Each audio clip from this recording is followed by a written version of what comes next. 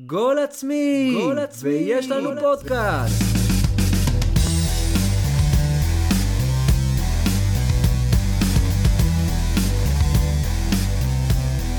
שלום לכם וברוכים הבאים לפרק חדש של גול עצמי, פרק יום גשום כבר סוף עונה, עירת צפריר. מאוד גשום, חמים. מאוד גשום, כן. גשום וחמים. פה לאללה, מה העניינים? בסדר גמור. אתה רוצה להציג את המצטרף?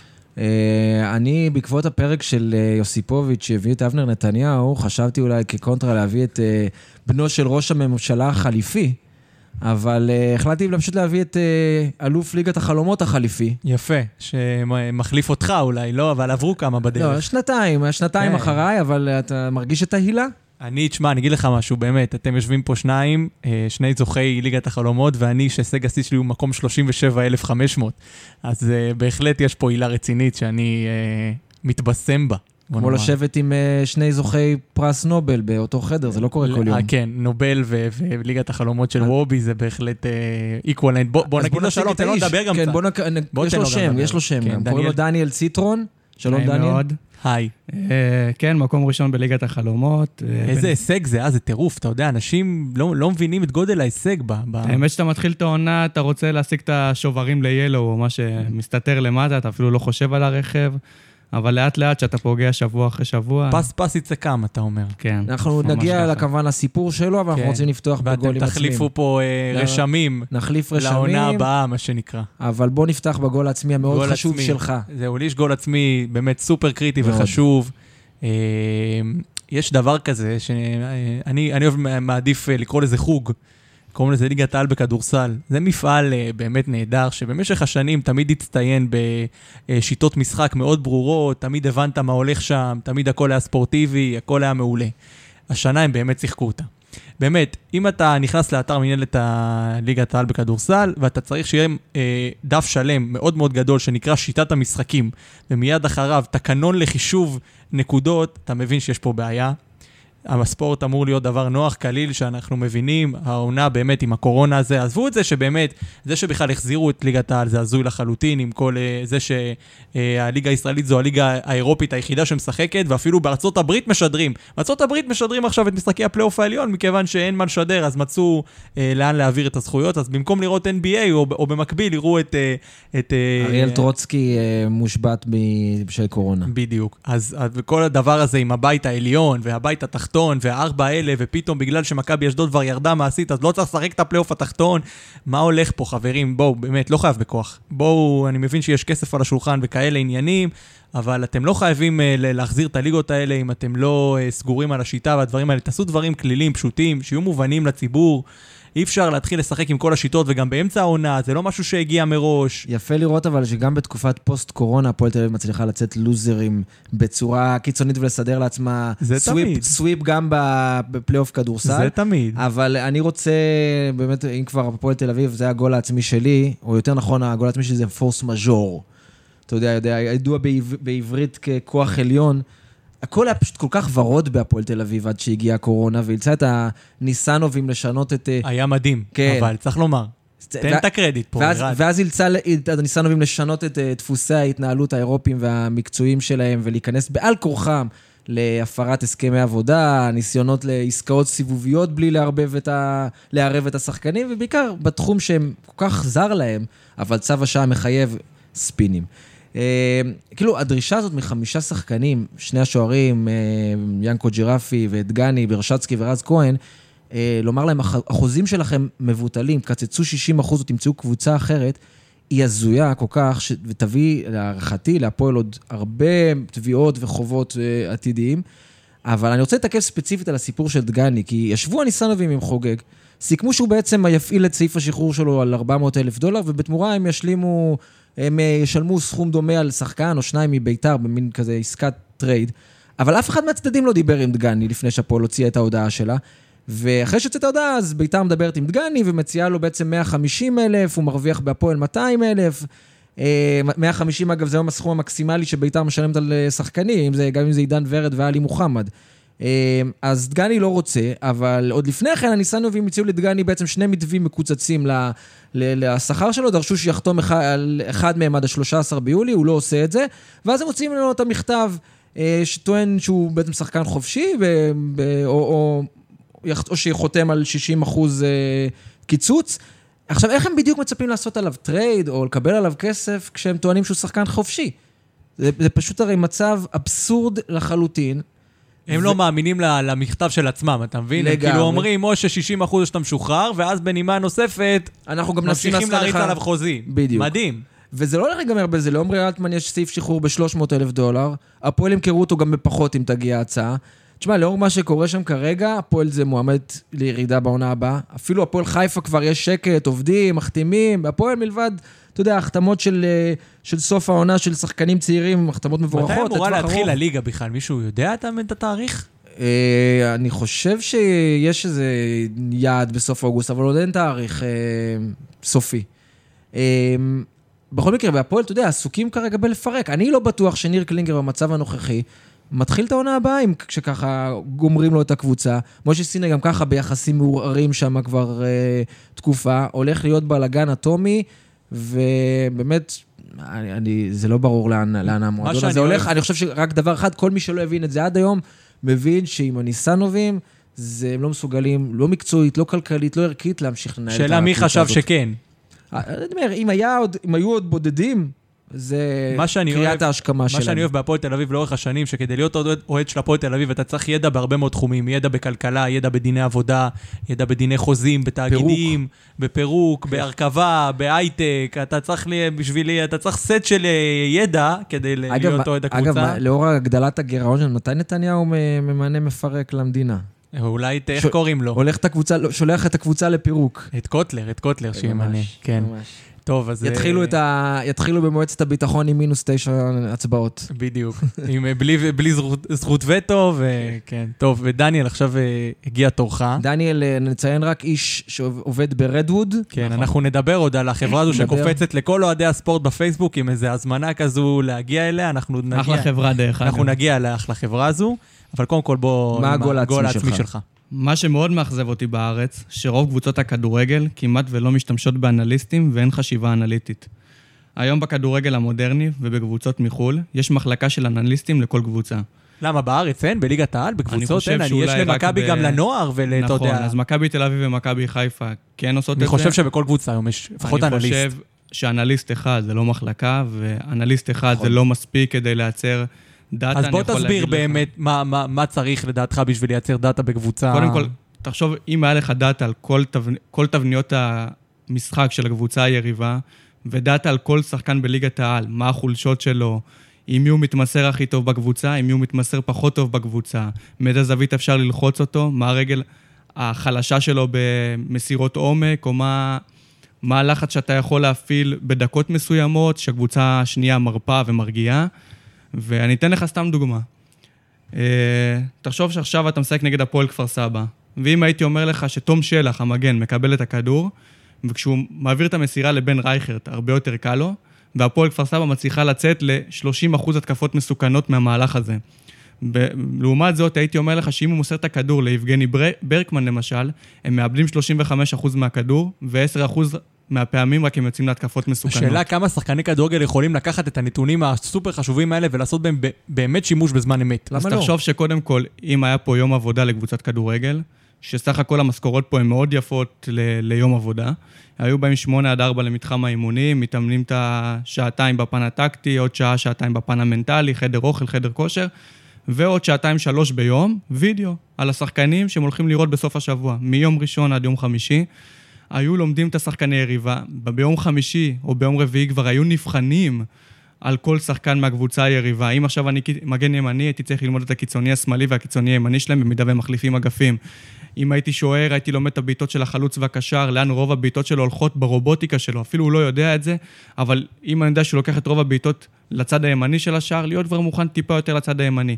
אם אני יודע באחד על אחד שרוב הסיכויים הוא יבט לצד השמאלי, כי זה הצד הטוב שלו, הייתי מנסה לנווט אותו לבעוט לצד הימני דווקא. כל מיני דברים, אפשר היה לראות את זה סתם למשל בפרמייר ליג על וירג'יל ון דייק וסיסוקו, שהם יצאו להתקפה מתפרצת טוטנהאם נגד ליברפול, נשאר סיסוקו ויונג מינסון עם הכדור, וסיסוקו, בעצם ון דייק נתן לו את הנתיב של סיסוקו ילך עם הכדור ולא סון, ובאמת בסופו של דבר הוא החמיץ את הכדור, זה היה אירוע מאוד ויראלי, ואני חושב שלתחום האנליטי יש פה חשיבות עצומה, יותר מהפן הטקטי, לפחות כמו הפן הטקטי וכמו הפן המנטלי, ופשוט פה מזלזלים בזה. יכולת גם להגיד אפשר גם להגיד, אתה יודע, משהו בקטנה, סתם להגיד, אלטמן בועט מחוץ לרחבה, תשמרו עליו, זה מסוכן. או פירסמן ואבו עביד נוקחים טובים, תשמרו עליהם. את זה כל אחד יודע, את הדאבל פאסים של מיכה ודסה לפני שנתיים היה קל מאוד לזהות. אז אני חושב שצריך הרבה יותר אחוזים, הרבה יותר הסתברויות, כי המדע יותר חשוב לדעתי מהמקריות. נשמע מרתק הדבר הזה. ומהרגש, וזה עולם עצום. אתה רוצה לעשות פה אבל הרעת תנאים, לסדר לירן עטר מבחנים ושעות אקדמיות. הוא בנוי לזה? אם אתה מקצוען, תהיה מקצוען עד הסוף. יפה. יפה מאוד. אחלה, אחלה. אני באמת חושב שזה קריאה, ויש באמת, אתה יודע, אני חושב שאבל זה מתבטא, זה חלק מפילוסופיית הניהול, שאתה רואה מועדון, שיש לו גם את הכסף, בוא נאמר, כי זה כסף, וגם את הראייה באמת לטווח ארוך, ואת הבנייה הנכונה של ניהול, אז אני חושב שהדברים האלה שם, כמו שאתה אומר, הזכרנו את המועדונים הגדולים בישראל, זה כן נמצא שם, זה צריך להיות בכל מקום. אני לא יודע אם בקבוצה של 10 מיליון שקלים יש מקום למחלקת... אני חושב שזה הרבה יותר שווה מזר שאתה מביא במאות ואולי מיליוני שקלים, מאות אלפי שקלים. בהחלט יכול להיות. אני חושב שגם אם אתה קבוצה קטנה, אתה יכול לייצר לעצמך תבניות, איך להגיע למצבים גם, אתה יודע, לא דרך הנעת כדור, אלא דרך להעיף כדור למעלה ולחשב באחוזים איפה הכדור ינחת, איך הבלם מרחיק לו טוב, או איך הוא מרחיק יותר טוב, וככה פשוט לנווט את המשחק שלך. זה שאלה של מקצוענות, ואנחנו רואים גם במקצוענות הזאת כמה אנחנו רחוקים מאירופה. המון. במיוחד בדברים האלה, וזה... לצערנו זה גם רק יגדל. נכון. טוב, בואו נדבר על הזכייה של דניאל בליגת החלומות של ערוץ הספורט. אני כבר הכנתי אותו קודם כל לזה שהוא צריך להכין דבר ראשון צ'ק, סביב ה-14,000 שקל, תלוי כמובן בכמה יעלה האוטו. לערוץ הספורט. קודם כל, לפני שאתה רואה את האוטו, אתה בא ומשלם לערוץ הספורט. יש לך, אין לך, קודם כל תבוא שתשלם. יפה. אחרי זה תתעסק באיך אתה מוכר את האוטו המדהים שאתה הולך לקבל. אתה עוד לא יודע, זה עוד לא יודע. אני אמרתי לו אני הכנתי אותו שזה עשוי להיות שברולט ספארק, אבל לאור משבר הקורונה אולי יקבל אפילו משהו יותר פח מזה. כשאתה זוכה בזה דבר ראשון, אתה אומר, וואו, אני עשיתי פה איזה 70,000 שקל עכשיו קל, אבל אחרי מיסים, אחרי האוטו הלא מחיר, ואחרי כמה שאתה צריך, אז נשארת אולי עם 40,000. תודה, אנחנו דיברנו בפרק הראשון שלנו, שלי ושל ירד ביחד, על באמת, זה הפרק שהוא כולו הוקדש לליגת החלומות. סיפור הזכייה שלי, סיפור הזכייה. והטיפים לזכייה בליגת החלומות. והוא באמת סיפר על כמה זו עבודה סיזיפית וקשה, כמה זה באמת, הוא ישב, וגם הוא כעיתונאי יכל לחקור את המקורות שלו, וכמה שעות הוא השקיע על זה, וכמה הוא חשב והכל, ובאמת הקדיש לזה זמן. ככה שזה לא באמת, גם ה-30, 40, 50 אלף שקל שיוצאים מזה, לא באמת אולי שווים את הסכום. אם אתה מחלק את זה פר שעה, כנראה שיוצא לך שקל.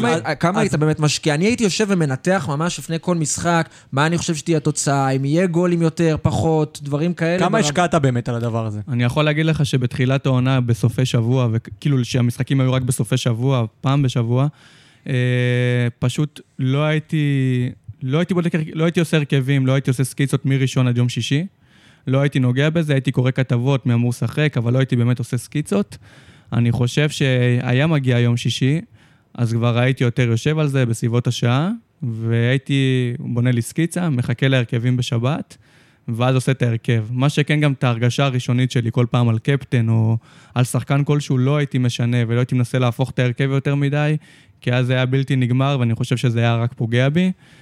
אני קפטן, למרות הזכייה שלי, היה גרוע מאוד בתחום הזה, לא הצלחתי למקסם את הנקודות מהקפטן, פעם אחרי פעם, אם הייתי עושה את זה, הייתי לוקח בהליכה. או כמו שהנבחרת שלך נקראת, קל מדי.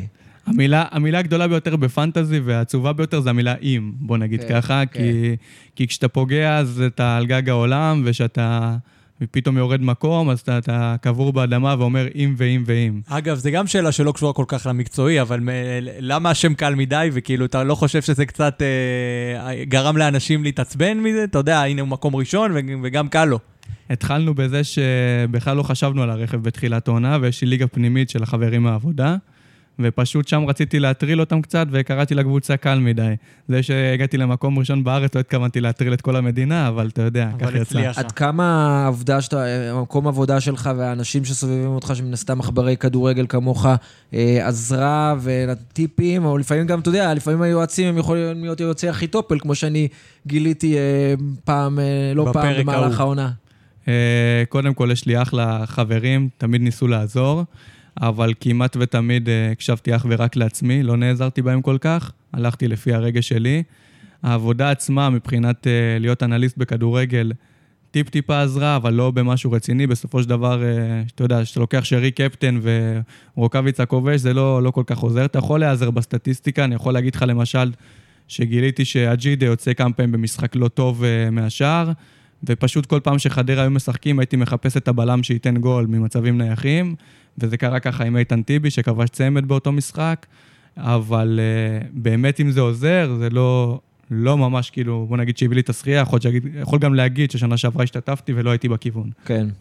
נתן אבל כמה נקודות אקסטרה מדי פעם על דברים שניתוחים. אבל אני חושב שזה הקסם גם, זה הקסם. אתה צריך לקחת אותך ומה שיש לך, ואם יש לך יש את התפקיד כעיתונאי, ולך יש את המקצוע כאנליסט, אז אני חושב שלהשתמש בזה, זה ראוי זה יחזק עכשיו את הטוענים שמה שטענו עליי שעברה, שאם אתה לא מהברנז'ה של ענף הספורט, זה לא ברנז'ה, זה ידע, זה ידע. זה שאתה מתעסק בתחום הזה באופן מקצועי, ואתה מסקר אותו באופן מקצועי, או שאתה מנתח אותו באופן מקצועי, זה נותן לך כלים להצליח. יש גם הרבה עניין של תחושות פה, אבל בסופו של דבר, אני אמרתי, אני תמיד הייתי אוהב לקחת שחקנים שמשחקים נגד אקסיות שלהם. יש קטע ששחקנים מבקיעים יותר במשחקים מול אקסיות, אני לא יודע אם זה עניין של מוטיבציה או משהו כזה, אבל לפעמים יש דברים שמעבר לסטטיסטיקה. מוטיבציה והיכרות אולי גם, כי הם יודעים בדיוק איפה לדרוך על החולשות. בוא נדבר אבל על הדרמה סביב כל הזכייה שלו. קודם כל, במחזור האחרון אתה מגיע בפיגור 18 נקודות, ומסיים מקום ראשון ביתרון של 10. וואו. אז יש סיפור הזוי מאחורי כל זה בכלל, אם אתם תרצו לשמוע. בטח, לך על זה. אנחנו פה בשביל הסיפורים הזויים. קודם כל, לפני הפלייאוף סיימתי ראשון בארץ, לקחתי אייפד, הכל היה טוב ויפה. התחיל הפלייאוף, פתחתי בצורה... רגע, קודם כל לפני זה לא היה. יש עוד פרס, רגע. זה לא רק היה אוטו, זה גם אייפד. לקח אייפד, אבל חכה, הוא לקח את האייפד... אייפד לחברה, לא משתמש בו. בדיוק לפני הפלייאוף, ואז מפסיקים את הליגה. נכון. ואז אתה בטח גם מתחילות המחשבות. מתחילות המחשבות שבמידה ונעצר את הליגה, אם אני אקבל את הפרס, האם באמת תמשיך הליגה, לא תמשיך הליגה. אתה בתחושה הפנימית שלך רצית שיבטלו את העונה ועכשיו ייתנו לי את האוטו, או שרצית שיחזור? אם היו מבטיחים לי שאני מקבל את האוטו, אז הייתי אומר לך כן, שיפסיקו. קודם כל, לדעתי אם מפסיקים יביאו את האוטו ומה המצב והכל. דבר שני, אני ווינר מטבעי, בכל דבר שאני מתעסק בו, ואמרתי שאם יחזרו, אני הולך על זה עד הסוף ולא מפחד, ומה שיהיה. כן.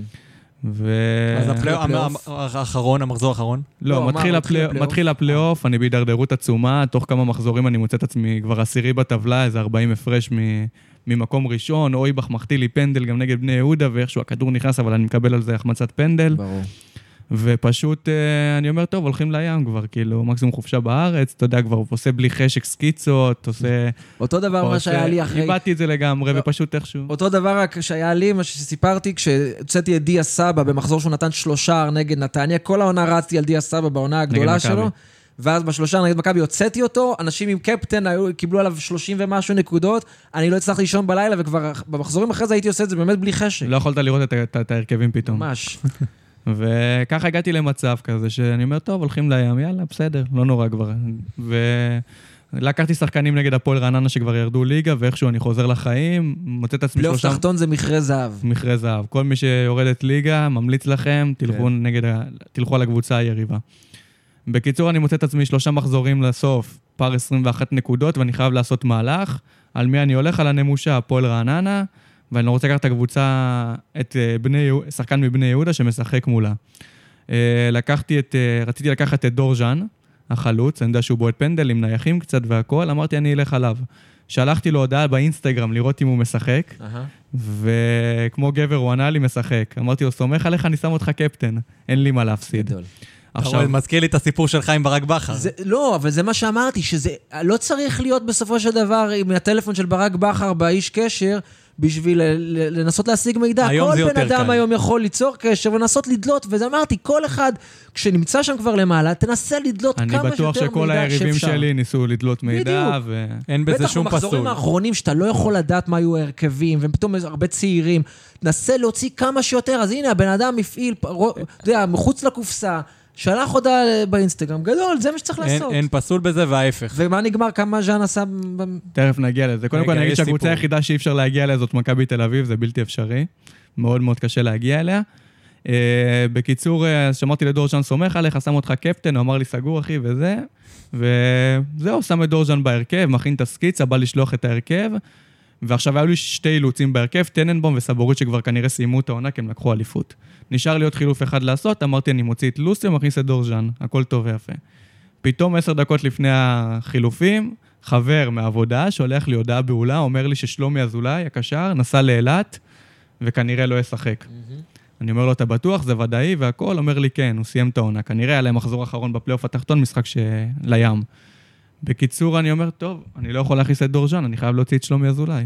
מוציא את שלומי אזולאי, מכניס קשר בלית ברירה את ספורי, ולא מכניס את דורז'אן, מסתבר שדורז'אן יום אחרי, מסיים לי עם 3. ואין לי אותו בהרכב, למזלי הגדול, שמתי את רוקביץ הקפטן, ששם צמד ובישול, ואני אומר, טוב, מתנת ניחומים. העיקר ששלומי אזולאי לא משחק, ואין מה לעשות. יום אחרי מגיע משחק של אשדוד מול חדרה, והפתעה גדולה, מקבל פוש, שלומי אזולאי בהרכב. חשכו עיניי, ואחרי 2 דקות במשחק הוא גם כובש גול. כמובן. ובדיוק אני נכנס הביתה, אומר לחברה שלי, הלכה העונה. זהו, אין אותו. כן. ובמקום שאני אהיה ראשון בטבלה באיזה 10-15 הפרש, אני מוצא את עצמי מקום שלישי, זה 15 הפרש. פרשת שלומי אזולאי והחופשה באילת, זה היה מאוד כמו אצלי פרשת דיה סבא. כן, חד משמעית. עדיין צוחקים עליי בעבודה איך שלומי באילת, ופה ושם וכאלו. דחקה מאוד גדולה. וזהו, ואז אני מוצא את עצמי בסופו של דבר 18 הפרש ממקום ראשון מחזור לסוף. יודע שיש לנו גם שחקנים דומים, ורק 6 שחקנים שונים, ואני אומר לעצמי, טוב, מה הסיכוי? למזלי הגדול, הוא לקח את רוקביץ הקפטן, ואני את שרי. שרי, דרך אגב, הוא השחקן שמהם הכי הרבה לשער בליגת העל, והאחוזים שלו הם לא כאלו גדולים, אז אמרתי, אולי הפעם זה קצת יתיישר. ועוד היה לו קורה לקראת הסוף. נכון. מבישול של דולב חזיזה גם, שגם אותו היה לי. בקיצור, הייתי גם עם דולב חזיזה וגם עם שלומי אזולאי, ודולב חזיזה מבשל לשרי את הראשון, ושנייה צמצמתי 13 נקודות, הרעתי ל5 הפרש, ואז עוד גול שהפועל תל אביב סופגת לפני המחצית, מוריד אותי, דרך אגב, לפני זה, מקום ראשון עם אלטמן, אלטמן דקה 30 כובש גול. גול שנפסל בעבר. על סנטימטרים בודדים, אני לא יודע אם היה שם בכלל נבדל. כן. לא בטוח. ואני מוצא את עצמי בסופו של דבר נקודה ממקום ראשון במחצית, ואני צריך מהפך. יש לי את עידן ורד, לא יש את שי קוסטנטין, וקוסטנטין מבשל תחילת המחצית השנייה לוורד, ואני הופך... היה לו את קונסטנטין, היה לך את קונסטנטין? לשני. אבל לך היה את עידן ורד במחזור האחרון, את שלומי אזולאי, את חזיזה, את שרי, כולם הביאו, באותו משחק, בית"ר נגד מכבי חיפה, כולם כבשו. הפועל חיפה הגנה גם, שלא ספגו, והגול של אלטמן שבוטל. בקיצור, הרבה מזל.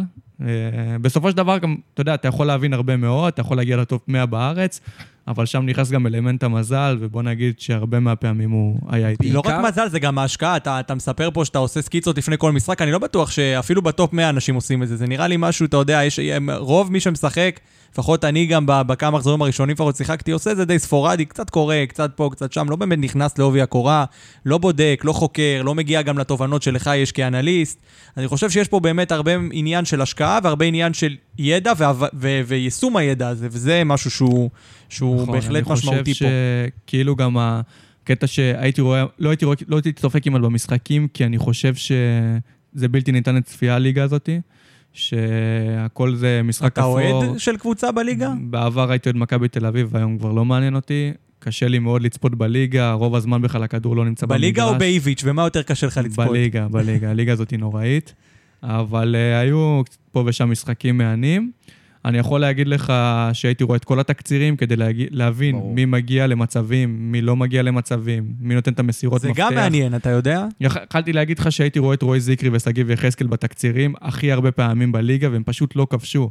ואז אמרתי, טוב, אולי בפלייאוף זה יתיישר. כמה אתה יכול להגיע למצב של 50-60% גול ולא לכבוש? רועי זיקרי בקרב אוהדי הפועל תל אביב נחשב אלוף העולם בהחמצות. נכון, ובאמת בפלייאוף הוא קצת יתיישר, אחוזים שלו יתיישרו, כי בסופו של דבר זה סטטיסטיקה, ככה המוח עובד. אני מודה, אגב, לאלוהים שלא היה ור כשאני רצתי לאליפות בליגת החלומות, כי אם אתה מדבר על אם ואם הייתי שם, אז עם כל הביטולי שערים, זה כבר בכלל סיוט. לרוב נפגעתי מזה קשות, בדרך כלל זה לא היה בעדי, אבל במחזור האחרון דווקא הצליח. כמה נבחרות עשית דרך אגב? אחת.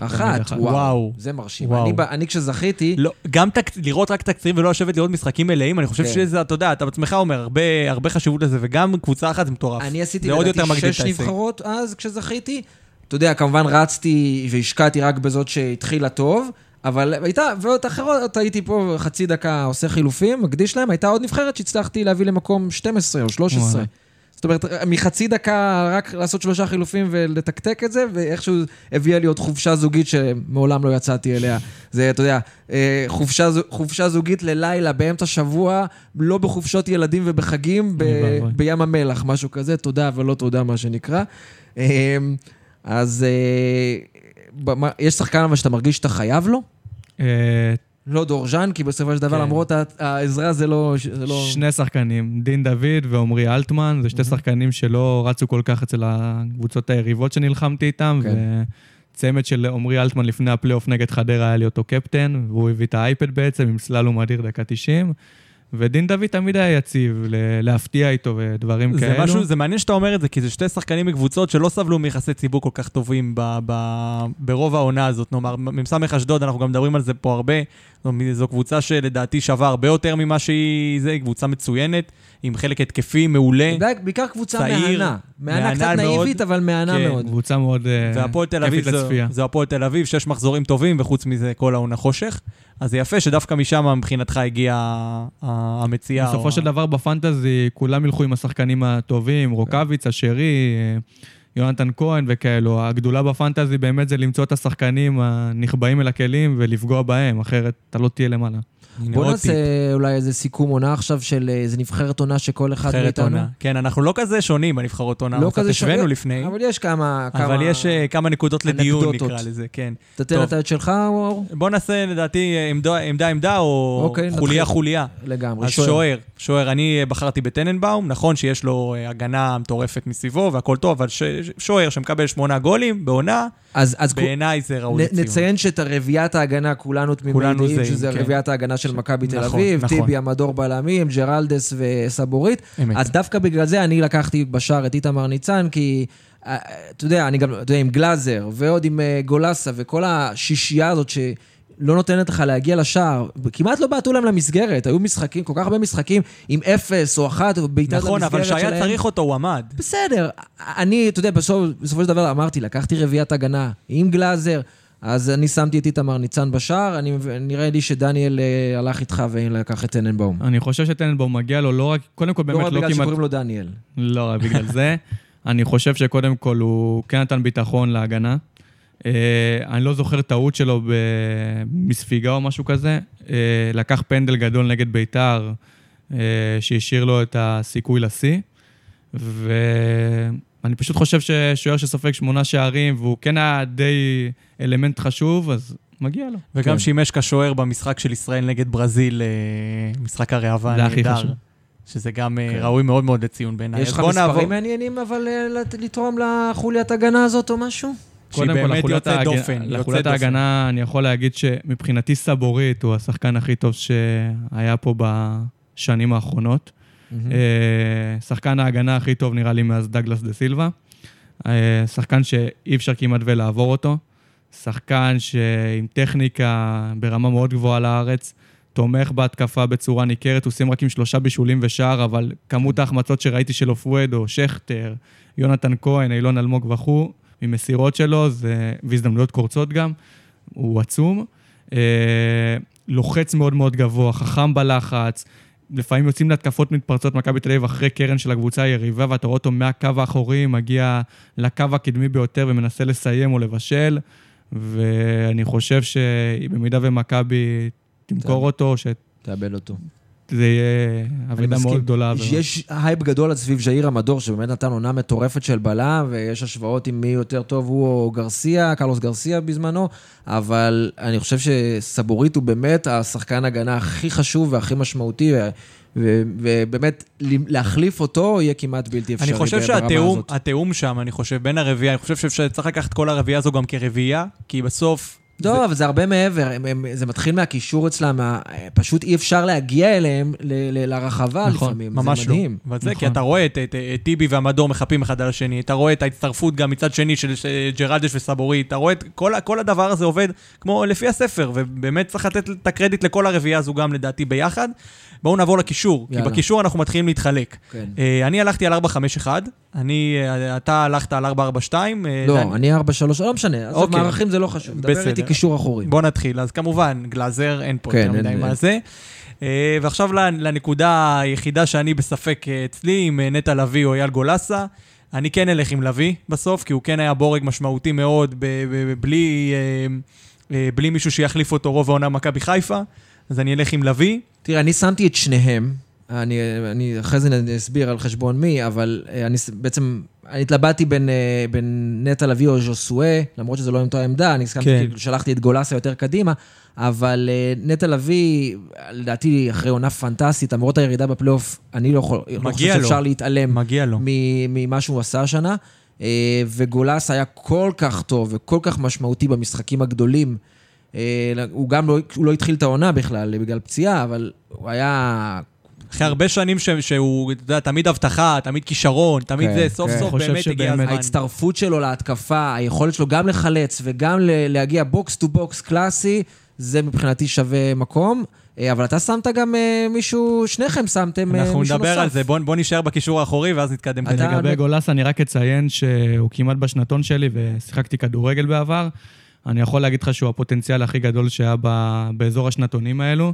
הוא הגיע בגיל 16 כבר לבוגרים של מכבי חיפה, והיה שם פוטנציאל ענק. הוא היה בלאציו אם לא היו מתרחבים. ואני חושב שבאמת לאציו זה הדבר שהכי הרבה פגע בו, כי אחרת בכל מקרה היה מגיע לקבוצות מהדרג הזה, ואני חושב שהשמיים היו הגבול עבורו, וחבל מאוד שהוא בסופו של דבר שחקן בנבחרת העונה בליגה הישראלית, כי אני חושב שהוא יוכל להיות הרבה יותר. לגמרי. בטח עם היכולת שהוא הראה העונה, אבל חבל זה התפוצץ כל כך מאוחר. ואם כבר דניאל מדבר, אז אתה, הבחירה שלך בקישור האחורי זה... גם דן גלאזר ונטע לביא. אוקיי. מעולה, אז ופה 3 קשרים, צ'רון שרי כמובן, ז'וסואה, שאני הכנסתי אותו בכל אופן, ויובל אשכנזי, שפה קצת היה לנו... אני התפלאתי שהבאת את יובל אשכנזי. יובל אשכנזי, אם היית שואל אותי עד הפלייאוף, הוא באמת מועמד... אבל מצד שני הכנסת את נטע לביא, שנטע לביא לא היה טוב בפלייאוף, כי הוא היה טוב בעונה לפני זה, ולא הכנסת את אשכנזי, כי אתה יודע, לא, אני אומר, שניהם היו רואים, אבל יובל אשכנזי בכלל לא שיחק בפלייאוף, והוא הביא מספרים אדירים, אבל יובל אשכנזי, למרות המספרים שלו, הוא היה יותר שחקן התקפה מאשר קשר אחורי. היית רואה אותו עם הכניסות עומק הנהדרות שלו, הוא היה יותר ברחבה של היריב מאשר ברחבה שלו. אז אני לא מזלזל כמובן במספרים שלו. מבחינתי ההתלבטות הייתה יונתן כהן או אשכנזי. ואני חושב שיונתן כהן בסופו של דבר הוא היה בולט, נכון, אבל הוא היה חלק ממכונה, והוא היה פה איזשהו, אתה יודע, עוד בורג, והוא לא היה סופר בולט, ודעתי אשכנזי מגיע לו יותר קרדיט פה, ולכן הכנסתי אותו במקום יונתן כהן. זה לא היה התלבטות שלי. אז אני בגלל ששמתי שלישיית אמצע כזאת עם גולסה, לביא וגלאזר, שמתי את יונתן כהן ושרי כווינגרים, אני מתפלא של שניכם, לא שמתם את יונתן כהן, דניאל. תכף אני אתן לכם פה כמה נתונים לגבי נטע לביא. אני חושב שאם היית שם אותו במכבי תל אביב במקום דן גלאזר, יש סיכוי טוב מאוד שהוא היה שחקן העונה בתבנית, עם הקישור שאיתו. אם תשים לב במכבי חיפה הם שיחקו רביעיית הגנה, נטע לביא, וכל השאר כמעט היו שחקני התקפה. נכון. אם זה מקסים פלקוצ'נקו, אם זה צ'רון שרי, וכל שאר השחקני התקפה. אני חושב שהוא היה זאב בודד באמצע, והוא עדיין צריך לחלץ המון כדורים ולייצר המון התקפות.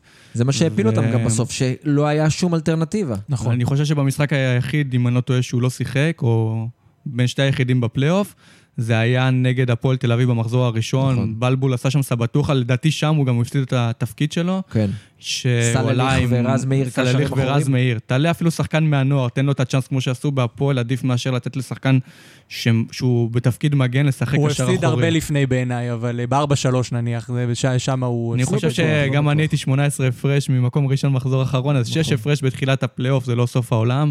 תן לקשר אחורי את ההזדמנות, הלך חודשיים פגרה, יכלת לבנות את המשחק הזה כמו שצריך, והוא נכשל שם בגדול. בדיוק. אז מי שמת בנוסף? יובל אשכנזי שמתי. אני חושב שניתן לכם גם כמה נתונים על יובל אשכנזי. קודם כל הוא משחק MC, הוא משחק במרכז המגרש, אחריו יש עוד רביעיית התקפה, וציפייה ממנו זה יותר לחלץ כדור, פחות להפקיע שערים, אבל הוא קודם כל חילץ המון כדורים, 71 חילוצים בסך הכל, מתוכם 32 במחצית של הקבוצה היריבה. הוא הצליח לייצר... הוא משחק הרבה יותר גבוה מאשר קשר אחורי, קשר אמצע, MC. נכון, אם תשווה אותו לגולסה או לדור פרץ, הוא משחק הרבה יותר קדמי. אתה רואה את זה במפת חום שלו. נכון, ברור, ואני חושב שגם חילוצי הכדור שלו, העזרה להגנה, הלב, הנשמה שהוא נתן עבור הקבוצה. בנוסף, הוא הבקיע ב-26 משחקים 7 שערים ובישל עוד 5. אני חושב גם שהיה קשר אחורי זר במכבי חיפה, שישב על הספסל וחיכה. בדרך כלל שאתה מביא קשר אחורי זר, אתה רוצה לתת לו את ההזדמנות, במיוחד על שחקן שבא מבני יהודה.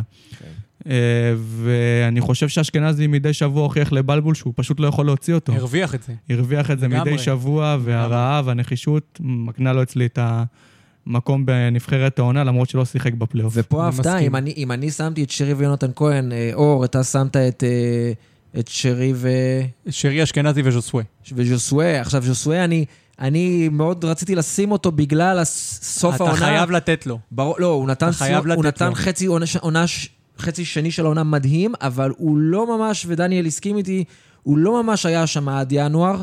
זאת אומרת, היה בינוני, אני מסכים. לא תמיד אפילו בהרכב. אז הישורת... אני רציתי בשלו גם להכניס את גדי קינדה. כן. דרך אגב. בסדר, זה לא ריאלי, כי על חצי עונה. אז הוא נתן ישורת אחרונה מאוד מרשימה, רציתי להכניס אותו, אבל לא מצאתי לו את המקום, אבל דניאל בכלל מפתיע פה, כי הוא לא מכניס לא את ג'וסווה, לא את יונתן כהן, ואפילו לא את שרי, מספרים מטורפים. אז בואו אני אגיד ככה, אני קודם כל מסתכל על שחקנים שהיו יעילים, ועשו מספרים הרבה יותר ממה שציפו מהם, ואני חושב שמשרי ויונתן כהן, בסופו של דבר גם הבישולים פה הם לא באמת בישולים. בוא נגיד שלתת מסירה, כשאתה קשר בהם, זה לתת מסירה אחת קדימה, לא מסירת מפתח, סתם מסירה, ואז אתה בועט ומפקיע שער, לא באמת נחשב בישול. זה סתם נרשם בסטטיסטיקה, אני לא אוהב את זה בתור בישול. אני יכול להגיד שמסירות המפתח... טוב לפנטזי. בדיוק. מסירות המפתח זה באמת לדעתי יכול להיות אחלה של בישול, אבל זה כמעט ולא קורה בליגה. אני חושב שז'וזואה פתח את העונה לא טוב, הפועל באר שבע גמגמה, זה שהוא נתן פלייאוף מדהים, והוא בין השחקנים הכישרוניים בליגה, אין ספק פה בכלל. אתם זוכרים כזה שחקן בכמה שנים האחרונות? אני לא זוכר, אבל עד כמה הוא יעיל למשך כל העונה, ז'וזואה לא היה כזה יעיל במשך כל העונה. זה פספוס של ברק בכר, כי אצל אבוקסיס הוא הפיק ממנו הרבה יותר. וגם על זה צריך לתת קרדיט. דרך אגב, אם אבוקסיס מתחילת העונה, יכול להיות שז'וזואה היה נראה אחרת. נכון, תשמע, בתחילת העונה הוא לא תמיד הוא עדף על פני חנן ממן. עד שממן לא הלך, אז גם היה שם חלוקה על העמדה שלו. עומרי אלטמן גם היה מאוד יעיל במשך העונה, אבל מצד שני גם הוא פתח את העונה בצורה גרועה, ורק שניסו אביטן פוטר וניר קלינגר הגיע, הוא באמת הצליח לעשות עונה טובה. בפלייאוף הוא גם לא הגיע חוץ מהמשחק נגד בית"ר בתחילת הפלייאוף, אבל הייתה לו אחלה של עונה, אבל גם זה לא הספיק לו להיכנס אצלי על נבחרת. אני חושב ששמתי 2 שחקנים מהקבוצות הקטנות, שלומי אזולאי שלומי אזולאי האשדודי ועומר פדידה. אני חושב לגבי שלומי אזולאי, שחקן שלא הצליח בגדולות, בגלל שהוא היה עוד חלק בקבוצה ולא בנו סביבו. אני חושב ופה בנו סביבו לדעתך? לא בנו סביבו במכבי חיפה ובית"ר ירושלים. לא, באשדוד. באשדוד הוא היה, זה היה שלומי אזולאי ועוד 10. נכון, בדיוק, בנו סביבו, נתנו לו את הביטחון, הוא נתן 8 שערים ו8 בישולים, אשדוד בכלל לא נלחמו כמעט לירידת ליגה, והוא באמת הצליח להפיק מהם את המיטב. אם תזכר רק, אני אקטע אותך שנייה, בתחילת העונה כשהמלצתי על שחקנים, אמרתי שלומי אזולאי באשדוד הולך לתת עונה גדולה, הולך לתת מספרים, הכל שם סביבו, ולא נפלתי. אני חושב שגם במידה והיו לו חלוצים יותר טובים בקבוצה, הוא מסיים עם דו-ספרתי גבוה של בישולים. כן. הוא הכניס המון פעמים כדורים לסגיב יחזקאל ודין דוד, והם פשוט לא הצליחו לסיים כמו שצריך, מצבים קורצים. נכון. הוא סיים בסך הכל עם 8 שערים ו8 בישולים, שזה נהדר. 25 מסירות מפתח מדויקות מ-56 ניסיונות, באחוזים למשל יותר גבוה משרי 44%. בקבוצות קטנות שרוב הזמן אינן שולטות בכדור, חשוב מאוד התקפות המתפרצות, והוא הצליח להוציא את אשדוד פעם אחר פעם להתקפות מתפרצות קטלניות.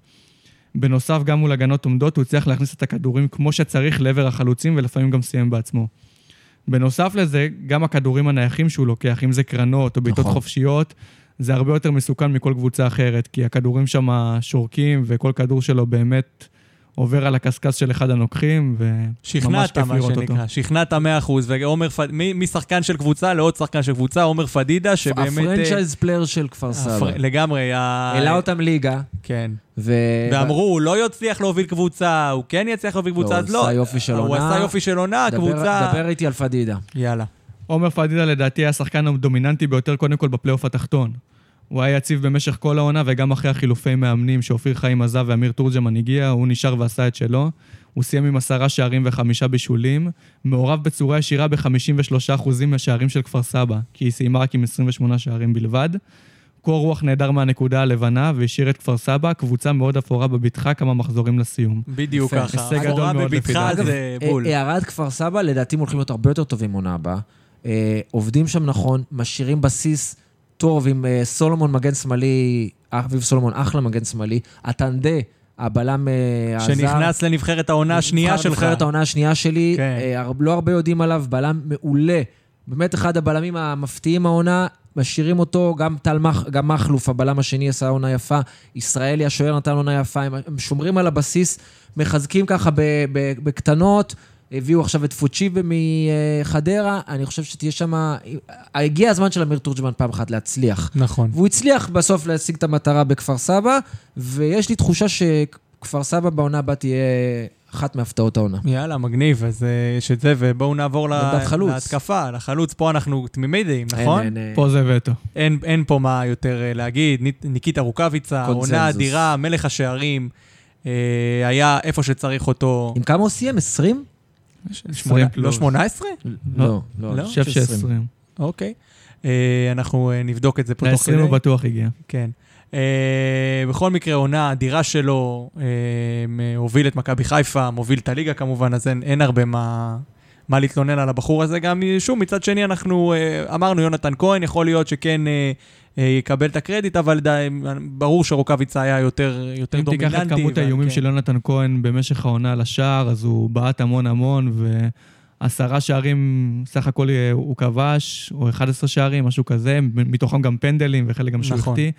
אני לא יודע שאם היית שם שם את אלטמן או שחקן אחר מקבוצה יותר קטנה, יש מצב שגם הוא היה עושה את המספרים. הוא קיבל המון קרדיט מאיביץ'. לעומת זאת, אם היית שם את יונתן כהן בהפועל כפר סבא, אני לא יודע כמה הוא היה יעיל באותה מידה. אגב, עדכון 22 שערים לרוקאביצה. אז באמת עונה מעולה שלו, ומה ששלו. רוקאביצה, יותר נכון צריך להגיד. נכון.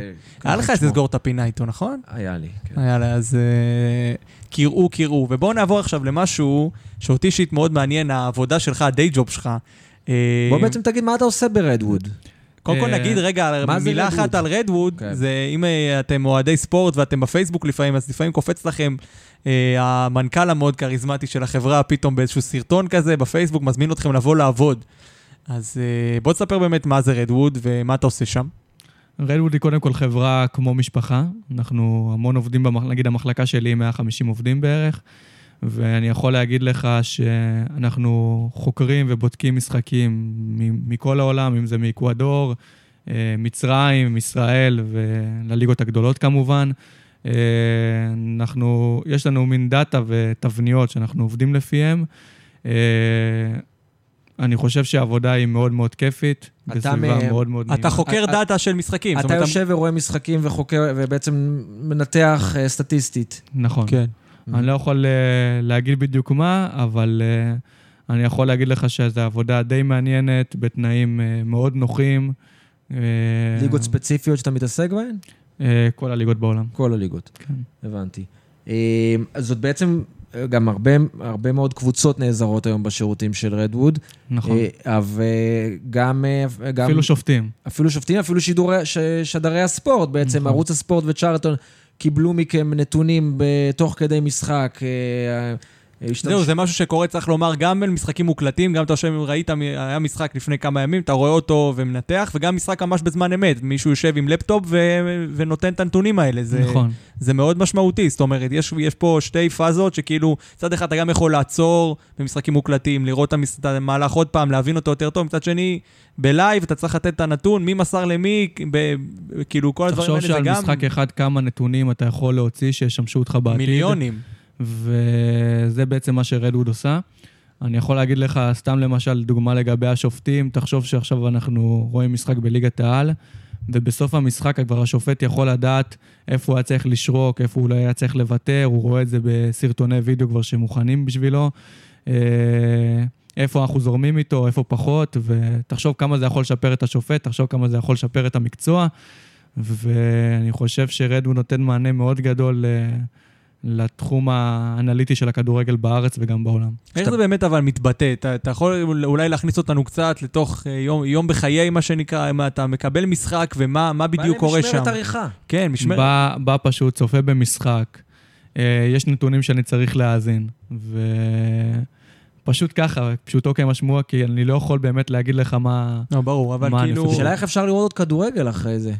אני אישית מאוד אוהב את המשחק, אז זה די קל לי, אבל יש אנשים בוא נגיד מסיימים את היום העבודה, ואל תדבר איתם על כדורגל.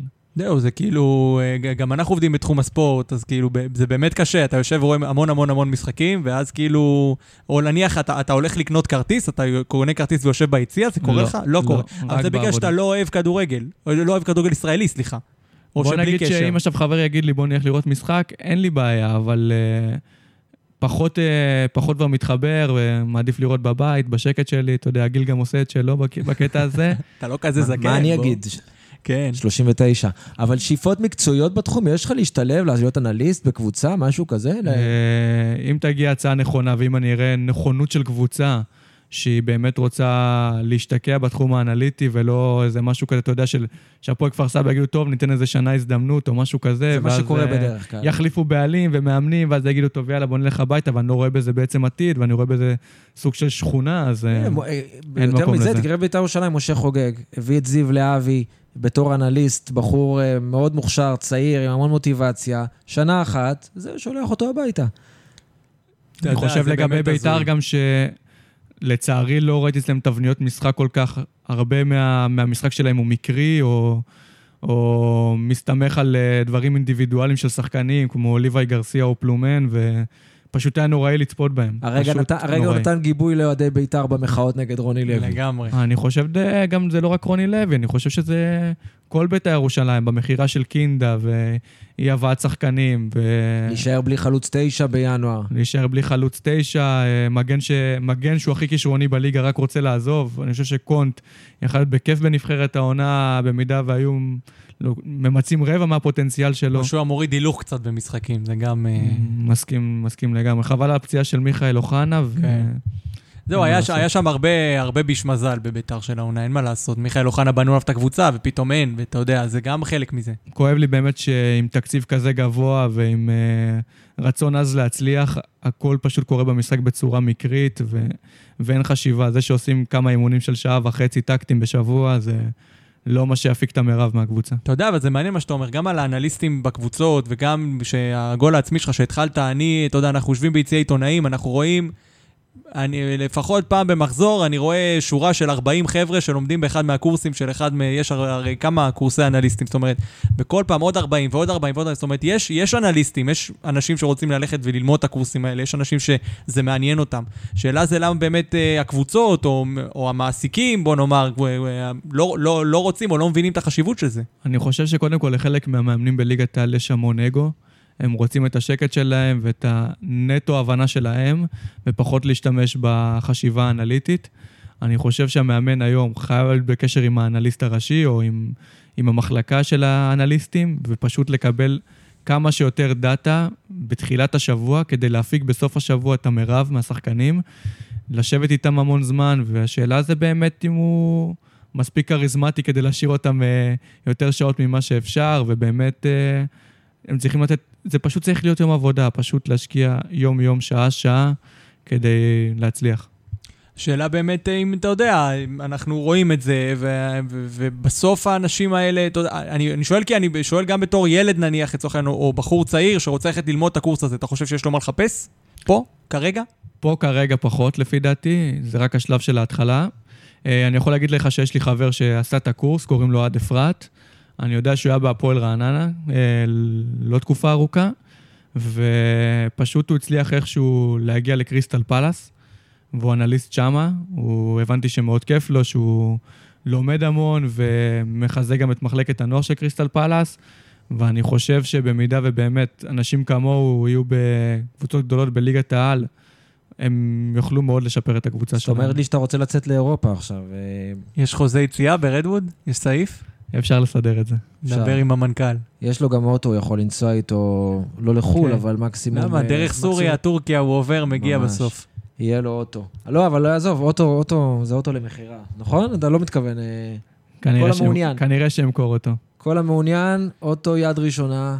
יד ראשונה. מהניילונים. כן, מזוכה ליגת החלומות. יפה מאוד. טוב.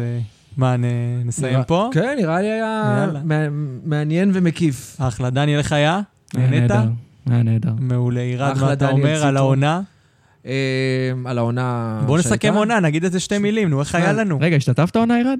אני התחלתי, אחרי שבאתי ונתתי בתחילת העונה את המניפסט לזכייה בליגת החלומות, אז אני חושב שבערך במחזור השלישי שכחתי לעשות את החילופים, ובזה אמרתי, טוב, אין לי כבר את המוטיבציה, אני לא יודע, אתה מתכנן להמשיך? אני כן. אני גם חשבתי ככה, אמרתי, לא, אני ארוץ גם עונה הבאה. אתה מאבד מהמוטיבציה, הייתי משקיע בזה כל כך הרבה זמן, וגם אני אומר לעצמי, מה הסיכויים שתזכה שוב בדבר כזה? אתה יודע, זה קלוש לחלוטין. היה היסטוריה שמישהו זכה פעמיים? לא נראה לי שיש דבר כזה בארץ. זאת אומרת שזה הרבה מזל. זה סביב ה-75,000, לפחות אצלי היו 75,000 קבוצות רשומות. זה קלוש, ואני באמת הרגשתי שאין לי את היכולת להמשיך להתעמק ולהשקיע, יש לי גם משפחה, אתה יודע, בימי שבת, פתאום היה לי חמל כל פעם שצריך לעשות את החילופים ויוצא הרכב הראשון. לא, השנה ממש ויתרתי אחרי בערך המחזור השלישי, ועדיין היום בדקתי, נכנסתי לפעם ראשונה מאז תחילת העונה, וראיתי שעם אותה קבוצה של המקום שהתחלתי, אז היא סיימה באיזה מקום 15,000 או משהו כזה. יפה. זאת אומרת, לא רע בכלל. חצי סביר. כן, אבל מחוץ לעולם ליגת החלומות, אולי נגיד איזה כמה מילים על העונה הזאת בכלל, איך התחילה, איך היא נגמרה, הקורונה הזאת באמצע ששיבשה את הכל. האמת שכן, זו עונה באמת יוצאת דופן, עונה שנגמרה מבחינתי, למרות שכולם שמחים נורא, בטח במנהלת, שהגיעה לסיומה, זה לא היה אותו דבר, בטח לא עם בלי קהל. הייתה עונה לא רעה מבחינת עניין, לפחות, הרמה היא אותה רמה בינונית, אבל היה עונה קצת יותר מעניינת, ומנהלת קיבלה את הפלייאוף החלומי שהיא רצתה עם כל הקבוצות הגדולות, ואז, אתה יודע, זה ניפץ את הבלון הזה, התפוצץ עם הבלי קהל, והיה פלייאוף די מגעיל בסופו של דבר. גם העונה הוכרעה מאוד מוקדם, חוץ מהמשחק על הירידה בסוף, לא היה שום דבר להיאבק עליו, לא על מקומות באירופה. גמר גביע, דרדלה כזה שהיה עם כל השמחה של הפועל באר שבע, אני חושב שבשבילם, אגב, זה דבר ענק, בסופו של דבר, סיים 5 שנים עם 3 אליפויות, גביע, פעמיים סופר קאפ, יש להם... בדרך למדבר הגדול עכשיו כנראה, חוזרים למדבר. ייתכן שיקח זמן עד שהם יראו אליפויות נוספות, אבל אתה יודע, בכדורגל הישראלי, בטח בכיוון שהוא הולך אליו, שכולם מצטמצמים, לא צריך תקציב של 80 מיליון שקל או 70 בשביל לעשות משהו בליגה. אבל זה עוזר. פחות. זה עוזר. בוודאי שזה עוזר, וכל עוד מכבי תל אביב, השאלה פה, אגב, אם אנחנו כבר שואלים, אם מכבי חיפה, אני רואה, אם ברק בכר כרגע לעונה הבאה, ולאור העזיבה של איביץ' ולאור העובדה שמכבי תל אביב תהיה פחות טובה, עושה ראש עונה הבאה, עם כל הזרים שעוזבים, האם זו לא הזדמנות הפז של מכבי חיפה להחזיר לעצמה את תואר אליפות, לעשות צעד אחד קדימה בעונה הבאה? אם לא עכשיו, אם מתי, מה שנקרא, כי אתה יודע... אני חושב שבאמת מכבי חיפה תיקח אליפות בעונה הבאה. כן?